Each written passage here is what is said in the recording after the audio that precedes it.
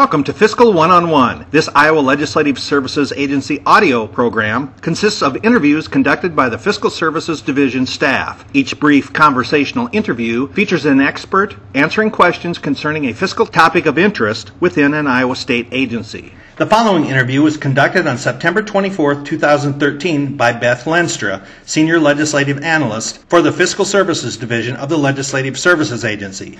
Beth interviewed Patty Wackendorf, Warden of the Iowa Correctional Institution for Women at Mitchellville. They discussed Patty's correctional career gender-specific treatment program for women offenders and the new construction project at Mitchellville. Hello, my name is Beth Lenstra, Senior Legislative Analyst of the Fiscal Services Division of the Legislative Services Agency.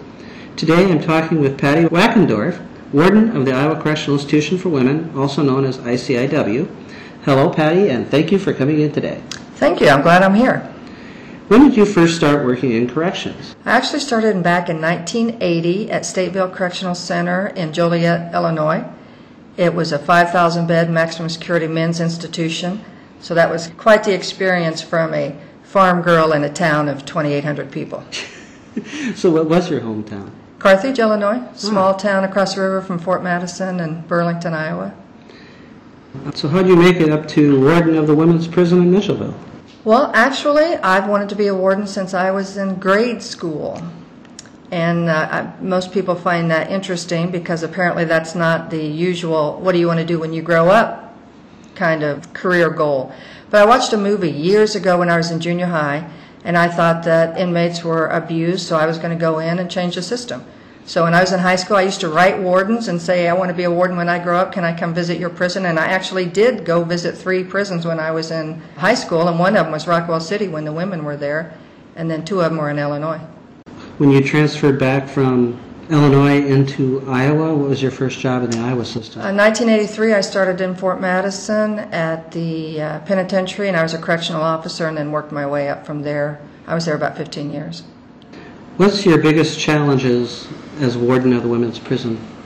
The obvious answer is staffing and budgets, especially the last 5 years. It's been a tough time, but when I think about it, the real answer is trying to do everything. The women come to us with so many issues. They have relationship issues, they have substance abuse issues, they have addiction issues, they have mental health and medical issues.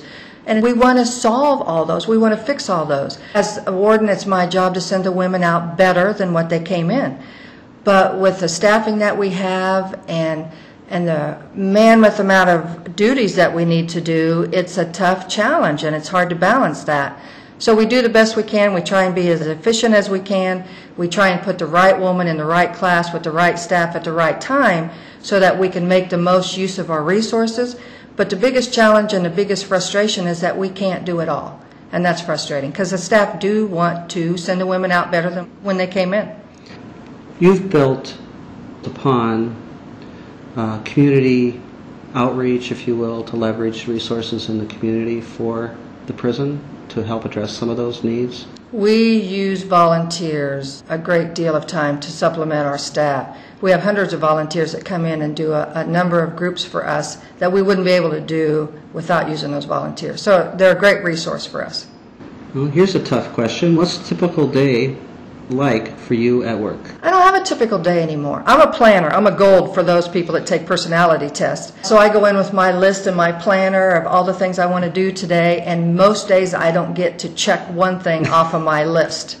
And I've kind of accepted that, although it's taken me a few years to accept that my desk will never be clean and everything will not be done by the time I go home that night.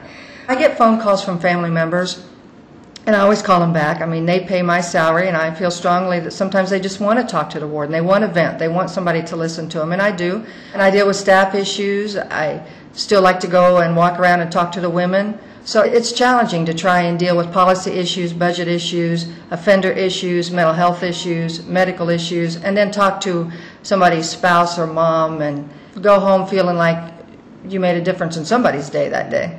How are women prisoners different than male offenders?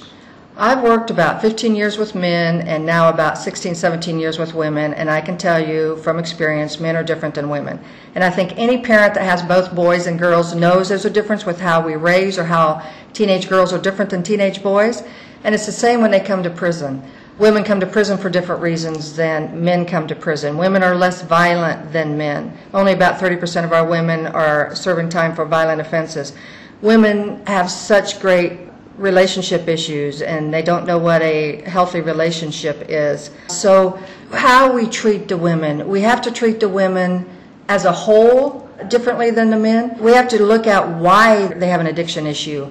If we only look at why they're an alcoholic or why they abuse substances, instead of looking at why do they get drunk, why do they get high, and most of the time it's a result of abuse histories. Most of our women come to us with trauma histories. They tend to self-medicate to deal with the sexual violence, the emotional abuse in their background. So we really have to treat that, or we're sending them out by just scraping the scab and not dealing with the real issue. If we deal with the real issue, we see that they don't come back to prison. So what treatment or job programs work better for women compared to men? We have a good substance abuse inpatient program out there. It's based on the therapeutic community model, and that works very well with the women. Once again, it's a holistic approach. It's very staff intensive, but the recidivism rate for that program is about 12 to 15%. So when we give the resources to those type of programs, it works. And the therapeutic community works much better with the women than it does the guys. And I think overall across all of corrections, the recidivism rate is about 30%? 30% for the men, which is a little bit reduced from what it was, and the women it's now 25%, where it used to be 30%. So when we do give the resources to the women that we know will work in some of those programs, it pays dividends. They don't come back to prison, so it's very cost effective, and more than just money, it's the right thing to do. Along that line, that actually answers the next question about which programs have been the best success, which would be the therapeutic communities. So what programs have been eliminated, and why were they eliminated? We've had to cut back on programming with our staff reductions. Some of our treatment programs, we have less grief classes, and with women, they have a lot of grief issues, especially if they lose custody of their kids, a lot of grief in their background. Seeking Safety, which is a treatment group, making sure they're safe in relationships. We've had to cut those. Mother support groups to teach women how to be better moms. Victim impact classes, Moving On, which are relationship classes. We've had to reduce or cut those programs. We used to teach women hospice, how to run our hospice program. We've had to reduce and cut down on that. Our WISH program is a substance abuse-based program. We've had to cut the number by 15 of the women we serve due to less staff. We used to have a PAWS and a CATS program. We had a relationship with the Animal Rescue League, and we took dogs and cats in and took care of them after surgery or re-socialized them so they could be adopted. We've had to cut both of those programs just because we didn't have the staff to supervise them, and that was sad. Victim programs. Do you do any victim programs? We do victim programs. I mean, we really teach our women that they do have victims, even if it's, quote, victimless crimes. I mean, their kids are without their mom. Their families are now raising their kids. So there are victims out there. So we teach them that, and it takes teachers to have those classes, and we've had to reduce the number of classes that we have for victim impact, and I don't like to do that. Women need to understand, anybody in prison incarcerated needs to understand there's victims out there, and they need to be held accountable for that. During your career, what was the toughest job you held, and why? I think it was a security director at Mitchellville. The security director has to please the warden, and they get marching orders from the wardens. This is what we need to do. But they also have to please the captains and the officers under them. So you're really in the middle, and it's a tough job. You're responsible for everything in that prison that has to do with security, which is almost everything. You're responsible for what staff does, what staff doesn't do. So trying to please the captains who really run the institution, the shift in security on a day-to-day basis, and the officers, and trying to please the warden at the same time, sometimes it's a thankless job. So I try to remember that when I give the security director currently direction on where we need to go, that was probably one of the toughest, but most rewarding jobs, because you got to work with the line staff every day and see the amount of work that they do and the difference that they make in people's lives. So it was rewarding, but probably the most frustrating and the hardest and the most challenging. What has been your greatest accomplishment? Well, we're winding down, or in the midst of this huge expansion out there. That has been a full-time job, trying to develop, design a prison for females here in Iowa. So that's been a huge accomplishment. We're starting to open buildings now. We're open 2 or 3 more, hopefully this year. and seeing what was on paper, and now I've moved into my office about 2 weeks ago. So it's really exciting to see us move on to the next phase at Mitchellville and open up. We'll become the reception center and be able to do even more things than we're able to do now because we'll have more space and a few more staff. What do you think your legacy will be? When I became warden about 4 years ago, almost 4 years ago, I had some goals in mind. And I knew from working with women the last 15 years what I thought their needs were. And one of them is how to have a healthy relationship. So I'm really focused on teaching these women what a healthy relationship is. I've had women tell me they associated getting beat up with love because he would beat her up and then say, "I love you." So she associated those two together when you're 12 years old. So I really focus and put some resources on what is a healthy relationship, because so many times women come to prison because they've allowed or put themselves in a position to get in these unhealthy relationships that end up being in a criminal lifestyle. Yeah. And a lot of that's with no self-esteem, and that goes into the whole trauma, abuse issues. So again, you really have to deal with the whole package with the women. So relationships, teaching the women how to have good relationships. Wellness. I really think wellness is a big picture item. We put resources in teaching women. It's not just about looks, how much you weigh. It's about how you feel. It's about exercise. It's how you spend your free time to do it in a healthy manner instead of getting into trouble. So I really focus on wellness, relationships, and getting staff to do what they want to do career-wise, giving staff opportunities to develop, whether they want to retire as a correctional officer or as a captain or the next warden. To try and develop your staff is a big priority of mine.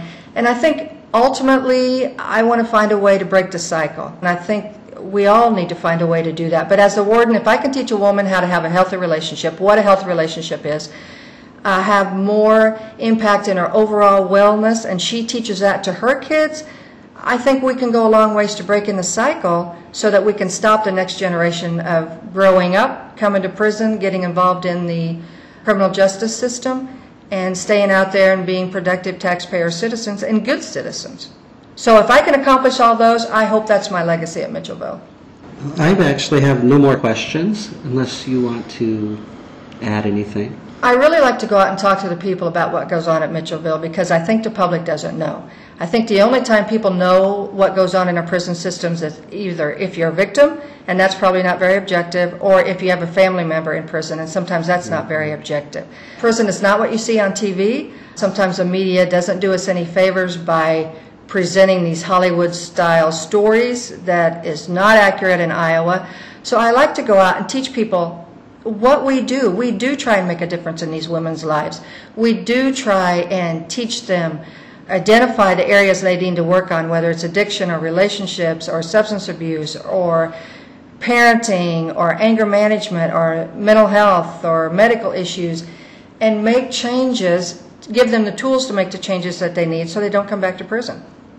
That's our goal, and I want the public to know that we take care of these women. We want them to be safe, at the same time keeping our staff members safe and holding them responsible. Obviously, they've made poor decisions in their life. We believe people can change, so we give them the tools necessary to make those changes so they don't come back to prison. That's our goal. I want to thank you for coming in today. I think that goal would be ongoing, and I don't know how you'd ever meet that goal. I never get bored. It's always exciting out there. I look forward to going to work every day, still after 30-some years. I still think that we can make a difference and that people make mistakes, and people ought to be allowed to be forgiven for making mistakes. I think business owners ought to give these people an opportunity and hire them so they don't come back to prison. We've all made mistakes. Some people make bigger mistakes than others. But give somebody an opportunity to turn their life around, and maybe that job is enough to let them pay their bills so they don't have to return to criminal lifestyle to come back to prison. So it takes everybody to help somebody make a difference and not come back to prison. Well, thank you very much for coming in today. I do appreciate your taking time out of your busy schedule, and I do thank you for your years of public service. Thank you, Beth. Thanks for the opportunity.